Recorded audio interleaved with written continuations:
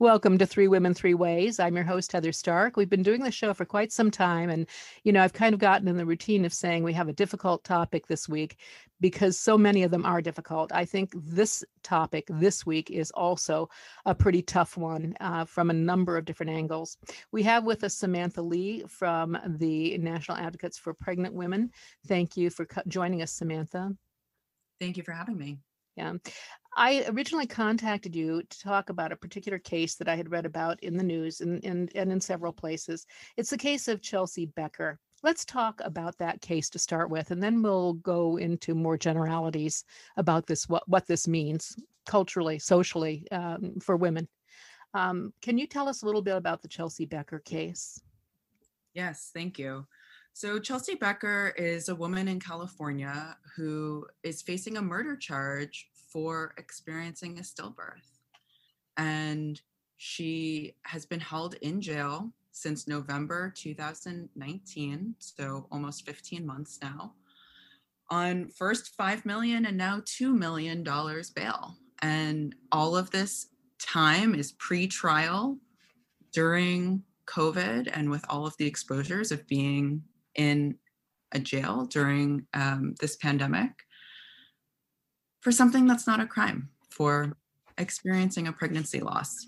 How could this happen? How could this be? And especially in California. I mean, I think I may be, terribly misinformed here, but I tend to think of these more as being maybe somewhere in the deep South or someplace that has, huge controversy where it comes to birth issues and, women's bodies rights and all that kind of stuff.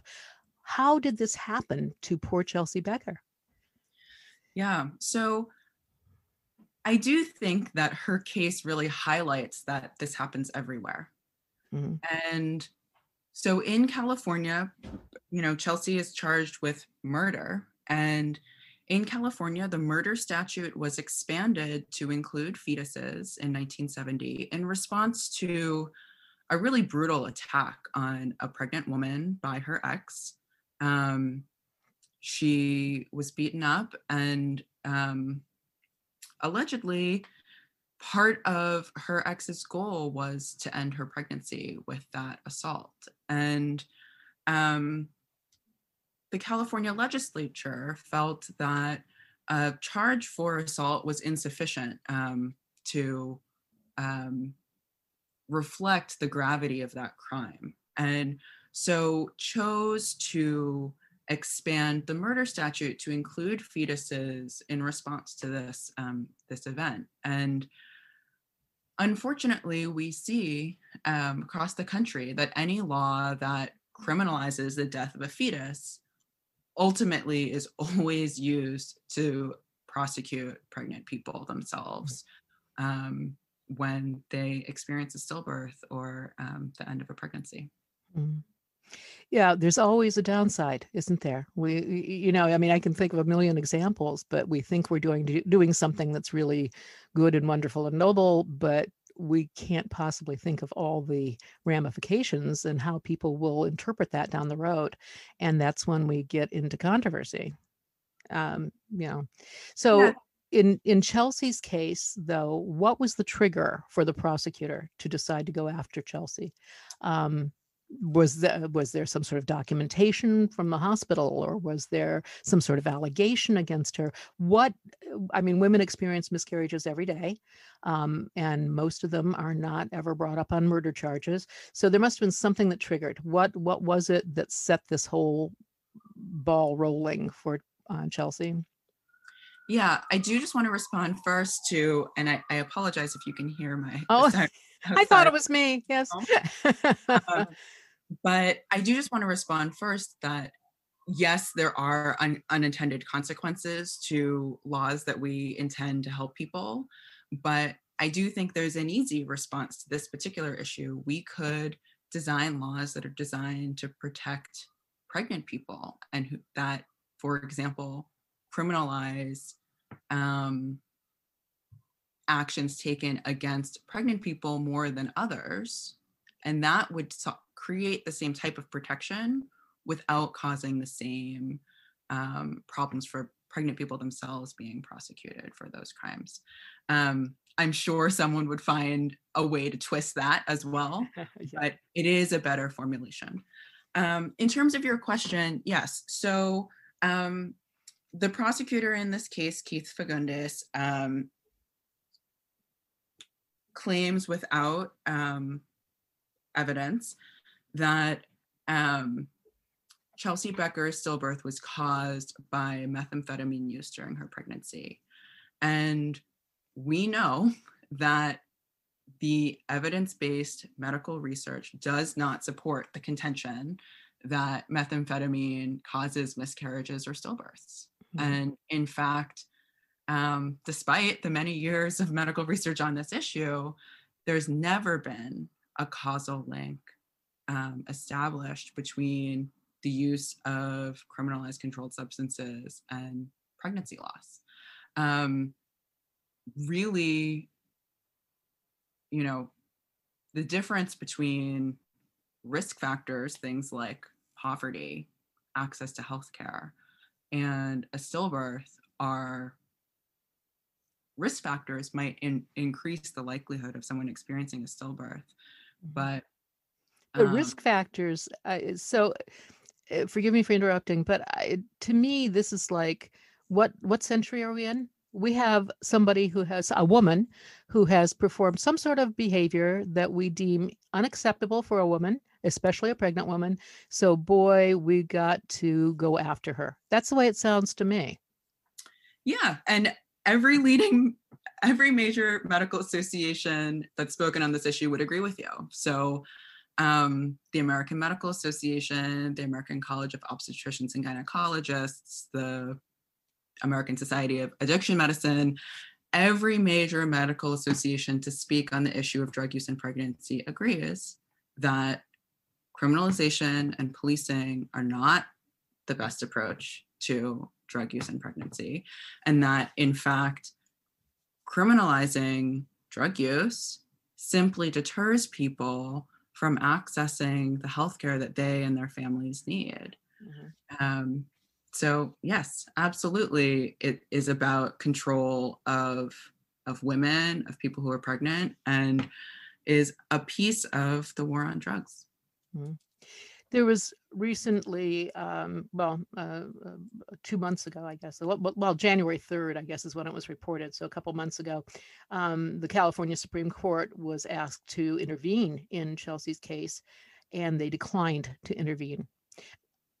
You're an attorney. What does that mean? That doesn't, I'm astute enough to understand that just because they decline to intervene doesn't mean that they necessarily think that what's happening is appropriate or good or even legal. They just don't have the reason to intervene. But you're the attorney. Explain that to us and what that lack of intervention from the Supreme Court means in the Chelsea Becker case.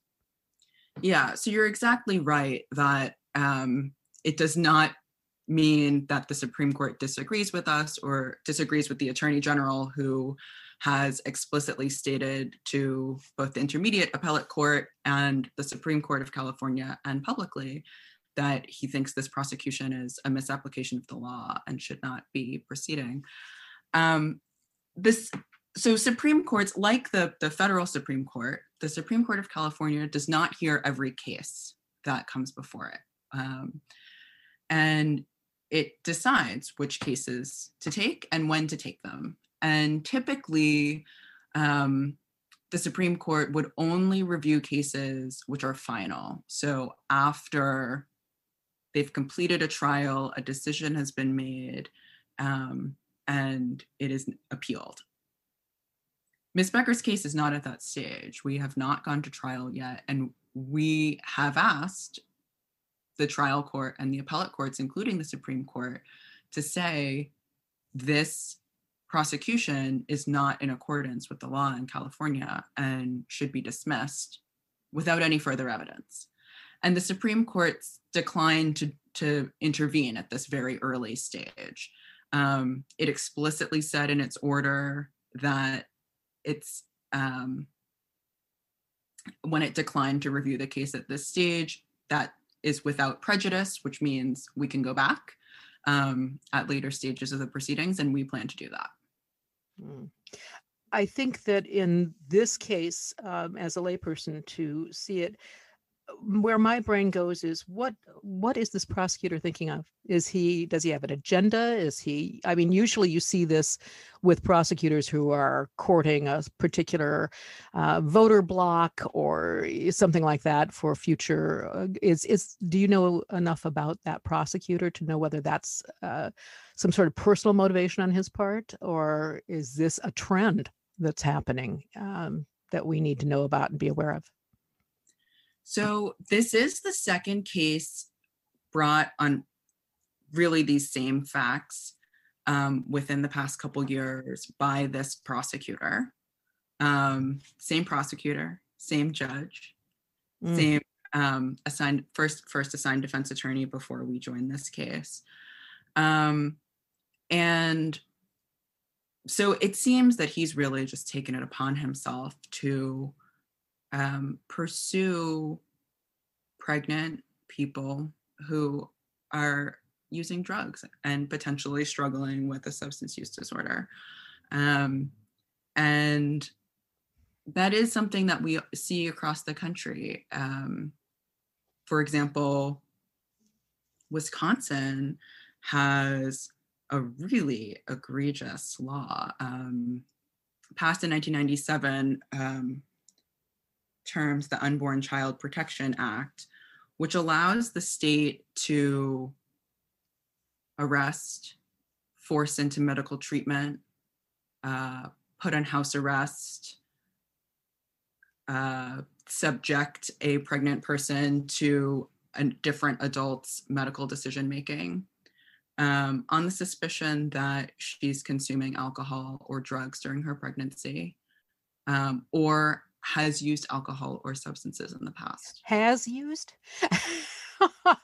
Wow, and yeah, again, I'm no expert in this, but if my reading is accurate, yes, there are certain stages, especially early in pregnancy, where an abundance of alcohol is definitely harmful, but the jury is out, and a lot of physicians and researchers believe that a drink here or there when you're pregnant is not definitely going to cause harm to your fetus. So who are these uh, saviors of all women pregnant who think they know more than the science? I mean, especially now, we live in an age where every time we turn on the news, we're hearing about science, science, science, and yet I'm wondering if people really understand what science means. You know?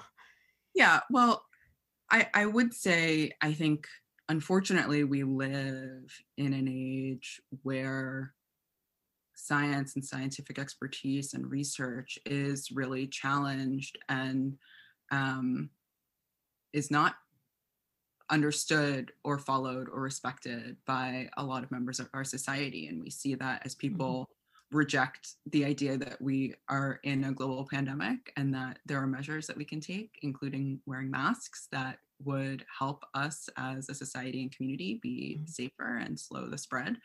Um, we see that, with climate change, and we certainly see that in this area. Um, there are a lot of misconceptions about drug use and about how drug use affects a developing pregnancy. Mhm. Um, from the 1980s, there was this myth that um, children exposed to crack cocaine before birth would have these long-term developmental, physical and cognitive impacts. And that has been fully debunked.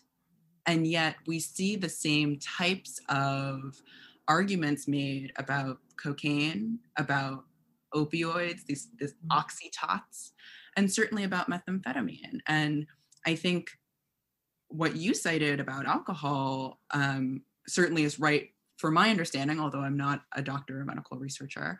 Um, but we know that large amounts of alcohol, some amount of large amounts of alcohol, can cause fetal alcohol spectrum disorder, long-term effects. Similarly, cigarettes, there's a some percentage of um, children who are exposed to nicotine prior to their birth, who have long-term effects from that. We Mhm. don't criminalize those in the same way Mhm. as we criminalize cocaine, opioids, methamphetamine, Well, which have not except it's shown to have the same negative uh, impacts. except what I'm hearing you say about the Wisconsin law is it sounds like they're trying to do that, not about the cigarettes, but about any kind of alcohol, any kind, the whole thing, the whole situation baffles me because,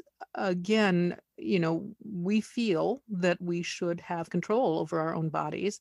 There are many things in our culture where we don't have control. Society says, no, you can't have control. And so, to play devil's advocate here, society says, no, you can't drive your car without a seatbelt because the cost to society is too great. So it sounds to me, I'm trying to work this out to be logical. So it sounds to me like what this prosecutor or people like this prosecutor are saying is, oh, well, somehow or other, I believe that there is enough science. It could be junk science, but whatever. I believe that there's evidence that if this person uses this drug, then there's a high cost to society because her child will be disabled or whatever. And so therefore, that's how I justify going after this person, even though, let's face it, our country has a rich history of controlling ourselves, calling our own shots, but not somehow when it comes to pregnancy and women. Interesting. Are you and I the only people who have seen this, who have drawn those dots together here? I mean, um, So I actually would say, I think you're giving the prosecutor a lot of credit about having a really robust theory of any kind, even if it is based on junk science. And what I suspect underpins all of these laws and prosecutions, whether Chelsea Becker's, whether this law in Wisconsin and elsewhere across the country, is this push to have fertilized eggs, embryos, and fetuses recognized as having rights equal to or greater than pregnant people. And, um, we, I think, have been hearing a lot about concerns about Roe versus Wade being overturned now with our new Supreme Court. And that is a concern. And even with Roe on the books, we know that most people are not able to access an abortion if they want one. Mhm. And hundreds of people are criminally prosecuted for their being pregnant or for pregnancy outcomes, even with Roe on the books. NAPW documented between 1973 and 2005, 413 arrests based on pregnancy. And since 2005, over 800. We know that those are undercounts because there's no one law Mhm. that people are prosecuted under based on their pregnancy or pregnancy outcome. So I think it's really about trying to establish fetuses as having rights and um, controlling women Mhm. and controlling pregnant people through our government systems. Mhm. And that hasn't gone away. That has not gone away over all these decades of progression in women's rights and, women becoming more powerful, which they have over the decades. But for some reason, we, meaning society, a large chunk of society, still has this compulsion to protect the baby, to protect the fetus. Um, and I can understand that. I can understand it. But quite honestly, when I have seen it in cases like this, and somehow it has less to do with protecting the baby than making a name for myself or having political clout. it never seems to be a pure motive in so many of these cases. That's just my personal observation. You don't really have to comment on on how right or wrong I am on that one. Well, I would if you don't mind. No, you go right ahead. Yeah. Yeah, I think that's exactly right. And so we see in, for example, Alicia Beltran's case in Wisconsin and also Tammy Lecher's, they were arrested and incarcerated on an allegation that they were using drugs during their pregnancy. They each stopped Before they went to their medical provider and said, I think I'm pregnant.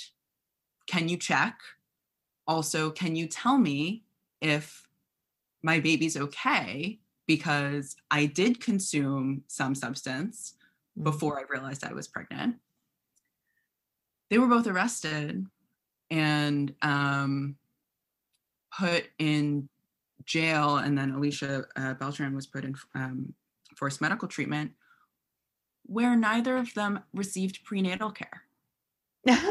So it is clearly not about the health of fetuses, the health of future babies. It is not about protecting our children. It is about policing people for behavior that we don't like. And we know. Well, excuse me. It's about policing women. Let's be honest. It's about policing women. And yes, I think I want to acknowledge that not everyone who gets pregnant is a woman. But yes, a lot of the policing is driven by patriarchal ideas and the wish to control women, definitely. And I just want to add that we know that this policing is different based on race, based on class, based on social situation. And something that really strikes me about Chelsea Becker's case is she experienced a stillbirth, a full-term stillbirth with a baby that she wanted. And if she were a friend of ours, that would be a tragedy. And that would be treated as a tragedy, which it is. That she was pregnant, she wanted this baby, and at term, she experienced a stillbirth. And in these cases, there is never space made for that tragedy. It is about if you are poor, if you're a person of color, if you're someone who uses drugs, it is about finding blame, criminally prosecuting you, policing through the so-called child welfare system, I would say better called family regulation system. It's about blame if you're in a category of people that's policed. If you're not, it's a tragedy. Well, I would argue it's a tragedy anyway, but I understand what you're saying. It's perceived as such. One of the things that I want to come back to that you were talking about is, first of all, how did the prosecutors learn that Chelsea had experienced a stillbirth and had used drugs in the past? How did they learn? Yeah. So that she was reported by the hospital where she went, she was hemorrhaging and went to the hospital on an emergency basis and was reported by the hospital. And that's what we see in a lot of cases. And I think is a big part of medical associations pushing for decriminalization, because we want people to go get healthcare if they're having an emergency. And this type of response really deters people from getting the healthcare that they need or bringing family members for the healthcare that they need. Well, it's also distressing to me. I tend to be, kind of an old goat, and my children always say, I'd like to know what kind of a world you baby boomers grew up in. But it's true. And I see every time I go to the doctor, I have to, sign the thing that I acknowledge the HIPAA rules on confidentiality. How come they can suspend that for taking drugs? Now, I know they can suspend that for gunshots, etc. But when did it become okay for suspending HIPAA rules when it came to prior drug use? Yeah. That's a really big issue, and one that I would not present myself as an expert on, but we're friends here. You can just give an opinion. Thank you. But non-consensual drug testing of people at their birth or of babies at their birth is quite common. And again, it's often if you are either in a small community and known in that community to be someone who uses drugs, or in a city, if you're a person of color, if you're Black,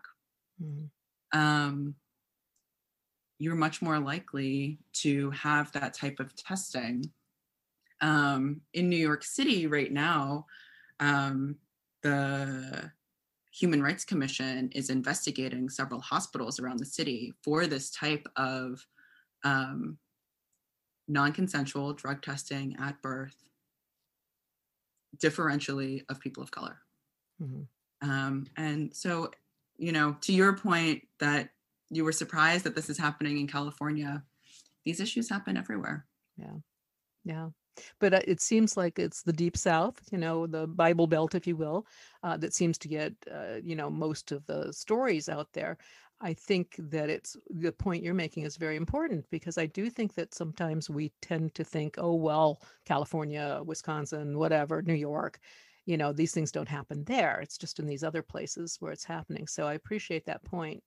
The other woman that this particular prosecutor had nailed for using drug use before a stillbirth, she's actually in jail. She's serving an 11-year sentence. Does this woman have, or does Chelsea Becker have, do they have other children? Do you know? Yeah, so Adora Perez is the other woman who was charged with murder after experiencing a stillbirth, also on the theory that she used methamphetamine during her pregnancy, and maybe, in the prosecutor's mind, even though it's not supported by medical evidence, that caused her stillbirth. She is serving 11 years in prison. She's now represented only recently. This happened in 2018, but she is now represented, and we coordinate with her attorneys now because the cases are legally so similar. But they are working on her release. Yes, and they're both mothers. They both have children. So the concern is about the baby who doesn't exist, rather than the existing children and their mothers. That I find that very ironic, I guess. In this same situation, I'm looking at this trend, and I told you when we started that I would like to discuss what this means more globally than just for these particular women that we've been discussing. And quite honestly, following this logic, if I decide to go out in a snowstorm when I'm pregnant and play in the snow, and I get lost and I end up with a stillbirth, could I be prosecuted because I didn't follow someone else's idea of a good rule for the fetus that I was carrying? I mean, yes. That may be a ridiculous example, but that's who gets to decide what are the risky behaviors that merit punishment. Unfortunately, I don't think it's an absurd example. And, we've seen people prosecuted for driving without a seatbelt while pregnant, for falling down the stairs while pregnant, for a woman in Mississippi got in an argument outside of a store, and she was shot someone else shot her in the stomach. That person was not criminally prosecuted. She was criminally prosecuted for putting herself in a dangerous situation while pregnant. Oh my. So these things are not, your example, unfortunately, I don't think is absurd. And it is so much up to the discretion of an individual prosecutor. And we see it all over the country. Tell me about the National Association. I'm trying to get your name right because I know the acronym, but National Advocates for Pregnant Women. How did it get started? And how long has it been in existence? How many of you are involved? Where does it get its funding? And how do you choose cases that you become involved with? Yeah, I think I can answer some of those questions. Quick, we have 3 minutes. No, I'm kidding you. So the National Advocates for Pregnant Women has been around for about 20 years. It was founded by Lynn Paltrow, who is our executive director. And she had many years of experience prior to starting NAPW, first at the ACLU and then at the newly formed Center for Reproductive Rights. And as you might know, those organizations obviously are doing great work and are really focused on protecting the right to abortion.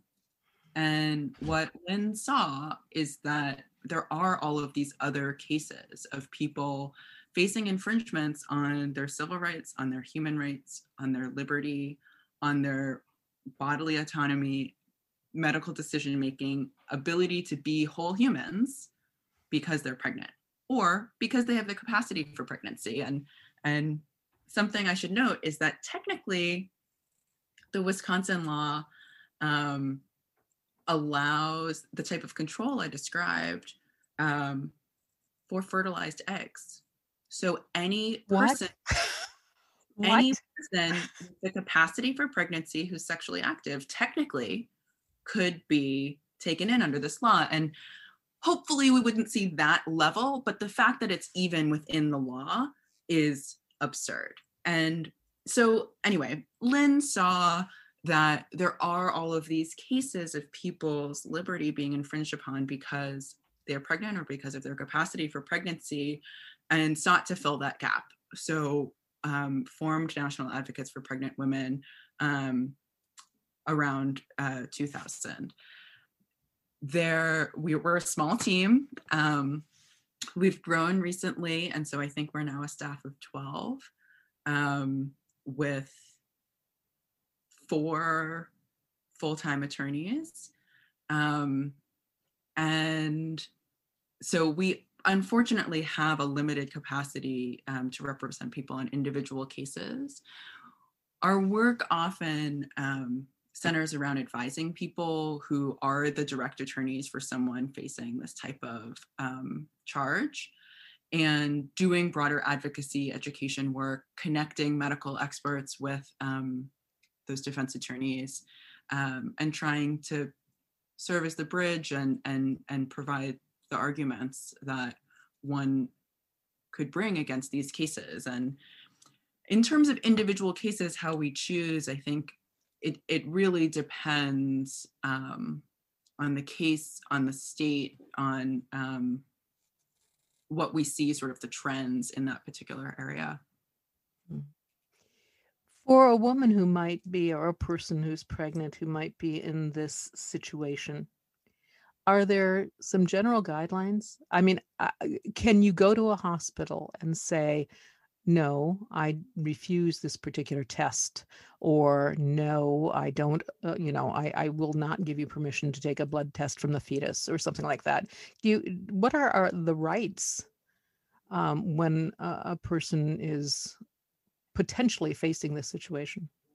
Yeah, so NAPW and the BRBA, the Birth Rights Bar Association, jointly published a guide last year called the Birth Rights Resource that's available on our website. And that document tries to provide just the type of guidance you're asking for. So practical guidance for people who are wondering, how should I approach my provider? How should I approach giving birth? What are my rights? And not all rights are unfortunately equal, and people are in different positions to advocate for their rights depending on their situation, depending on their provider, depending on their relationship with their provider, depending on many social and situational factors. So I think we acknowledge that not everyone, it might not be the best choice for everyone to assert the full breadth of their rights in every situation. I think the resource is probably the best source for folks. Okay, and can you cite that again, please? The BRBA, which stands for? Yeah, the National Advocates for Pregnant Women and the Birth Rights Bar Association. Okay, and the pamphlet is the Birth Rights Resource, and it's available on your website. Yes. For people who would like it. I would like to see that, just because I see this, obviously, you know, I'm mostly concerned right now, especially in this interview, about what this means in these particular cases, you know, birth cases. But I'm also concerned because I see it as an erosion of everyone's right, everybody's rights, you know, to protect themselves. It's invasive, but I'm prickly, you know. I mean, I get an annual thing from my insurance company wanting me to fill out this information, and I'm going, no, you know, no. You know, I go to my doctor. I don't go to my insurance company for healthcare. You're just there to pay for it. Leave me alone. You know, if I need a doctor, I'll go to my doctor, and I'll select the doctor that I can work with. So I tend to be pretty prickly. I don't sit back and just go, oh, okay. You know, I think we need to be very selective about who we share information with, especially health information. And I think we need to be picky about those people that we go to. Not everybody has the ability to be picky, though, depending on their circumstances. So I think, I guess what I'm saying is that I would hope that there's some organization somewhere that would help people find resources where their privacy, there's always such a delicate balance, a delicate little walk between protecting society and the individual's rights. I mean, that's not new. It's, you know, we've been dealing with it for, you know, 250 years. But it seems to me that we're starting to fall over toward one side, especially when it comes to some of our most private things like this.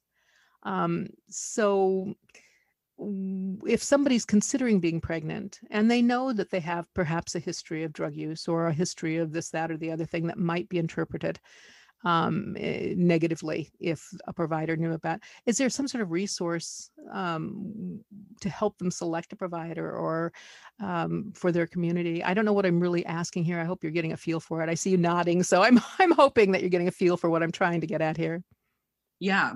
So, I mean, just to respond to a couple of things you said, I think absolutely this type of reaction undermines the type of confidential medical care that we all deserve and is the best form of medical care that we as a country should be aspiring to.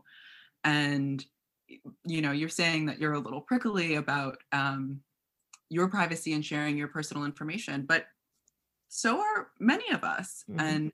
And as a country, we have such a focus on our individual rights, our individual liberties, our privacy, and somehow not in this area. And I think you've really pinpointed a lot of the reason for that being policing of women, control of women, in addition to advocacy for so-called fetal rights. In terms of how people should pick providers and go about that process, it is really challenging, and it's so individual and so specific to where you live. And so word of mouth, frankly, is probably the best route to understand which providers really will be an ally and which providers won't. But it's a challenge.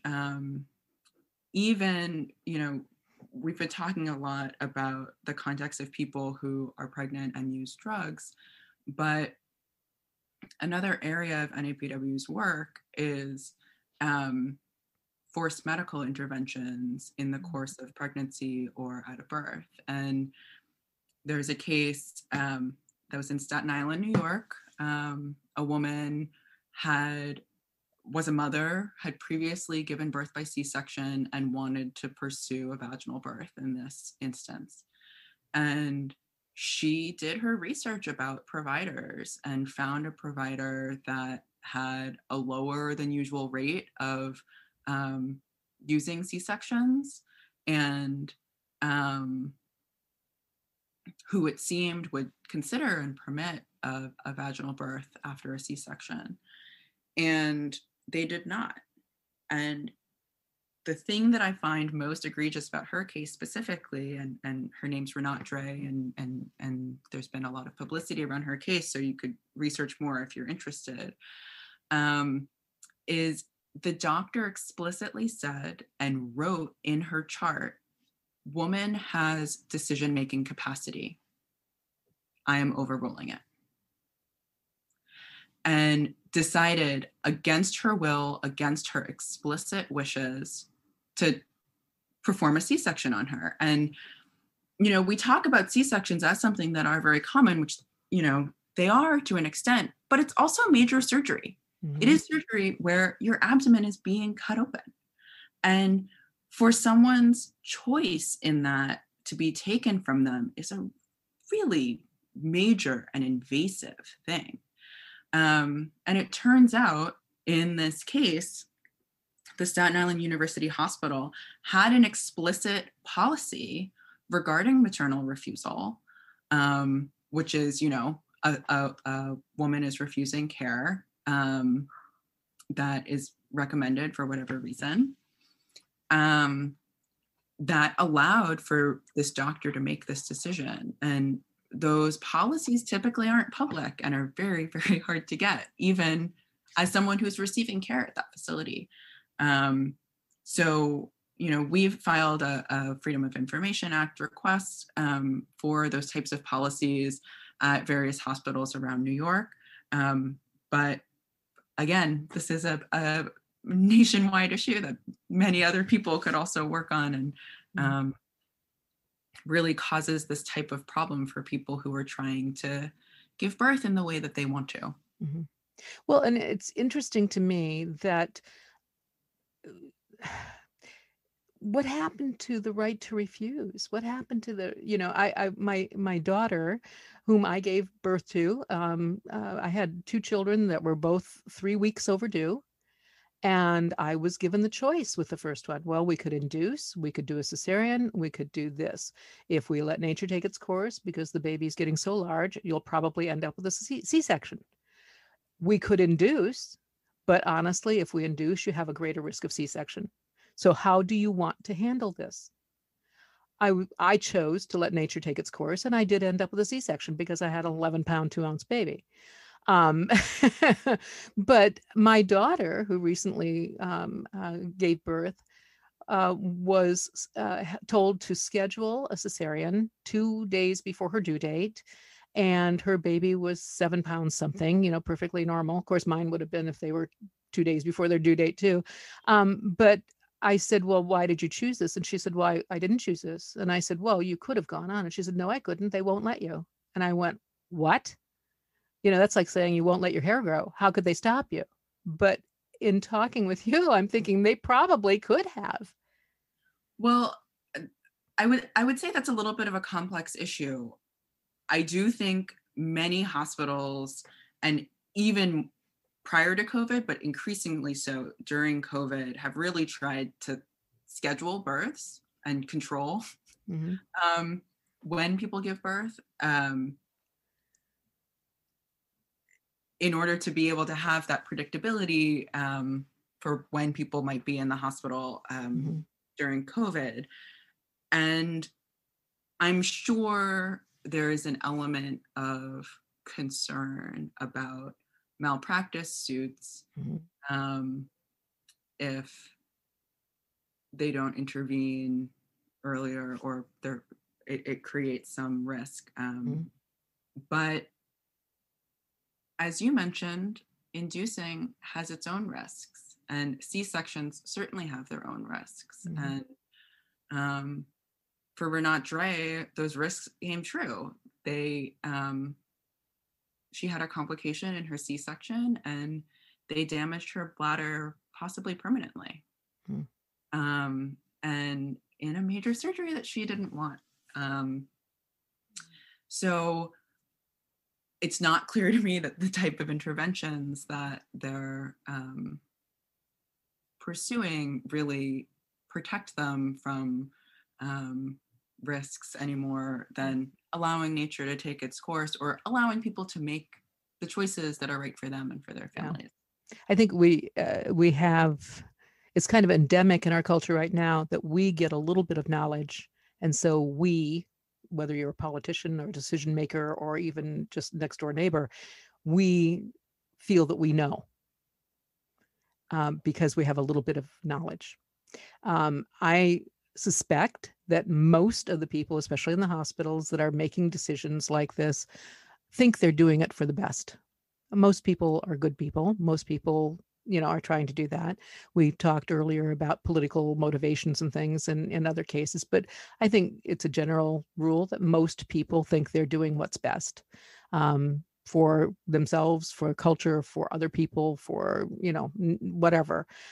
I don't think there's evil intent, by having the hospital say, "Oh, we need to have you do a cesarean." There might be, but I mean, I don't think it's a general rule. But it concerns me because we have a little bit of information about someone or some situation or what it, and yet that little bit of information is used to make major decisions that affect other people's lives, not just in this case, but in so many cases. And that really distresses me. I don't know where that's going to go. I hope at some point it reverses a little bit, because I see it, as I said, I think it's endemic right now in our culture. Samantha, we've talked a long time. We've talked a lot about Chelsea Becker. I see we're coming up on the end of the show here, and I wanted to ask you: was there anything that I forgot to ask you, or that I should have asked you, that you think is relevant to our discussion? Thank you for that question. I did just want to add to what you just said about our small amount of information really impacting um, a lot of decisions that affect a lot of people, that we have a really high C-section rate for a developed country, possibly the highest. Mhm. And we have a really high maternal mortality rate. So whatever we're doing is not isn't the right thing for people's health and healthy Yeah. outcomes. Mm. Um, Can I interrupt you right now? What is the infant mortality rate? When I had my babies umpteen years ago, it was, I actually drafted a will while I was pregnant, had it done because I realized the statistics at that point were that I had a 1 in 5,000 chance of dying because of giving birth. What is that rate now? Do you know? I don't know the maternal mortality rate nationwide, but I'm sure we could look it up and send it if. Oh, that's okay. That's okay. I just wondered if it had gone up or gone down or stayed about the same. So, Yeah. Um, I think we've covered a lot of ground today. mhm. The primary thing I think I would just really emphasize is that any law that criminalizes the death of a fetus will be turned against pregnant people for their own pregnancy outcomes. And Mhm. the statistic I do know off the top of my head is that 15 to 20% of all pregnancies end in a miscarriage or a Mhm. stillbirth. And so that's a lot of cases of people Yeah. being open to criminal prosecution for something that they can't control. And um, as we know, no person can guarantee a good pregnancy outcome or a healthy baby at the end of a Mhm. pregnancy. And there's lots of debate about what you should and should not do. And there's people who do all of the non-recommended things and have totally healthy babies. And there's people who do all of the right things and have a stillbirth. Yes. And so we really need to turn away from these types of criminal and other prosecutions and focus on providing comprehensive, available, confidential medical care to everyone. I agree with you wholeheartedly. Samantha, if somebody wants to contact the National Advocates for Pregnant Women, where do they go? What is the website? Yeah, they can visit advocatesforpregnantwomen.org. I think you can also go to napw.org and it will get you to the same spot. And you can reach us through there, and we have many resources, fact sheets about these issues, the birth rights resource that we mentioned, all on that website. Great. You provide a wonderful service. Thank you for educating us. I appreciate it. Even though I'm prickly, I appreciated it. And I will keep an eye out on the Chelsea Baker case because, wow, I mean, what a thing. What a thing. Thank you for coming on the show. Thank you for talking with us. I hope you'll come again and let us know how the Chelsea Becker case is resolved, or when there are other cases that you think the public should be aware of. I appreciate your time. And thank you for listening to Three Women, Three Ways.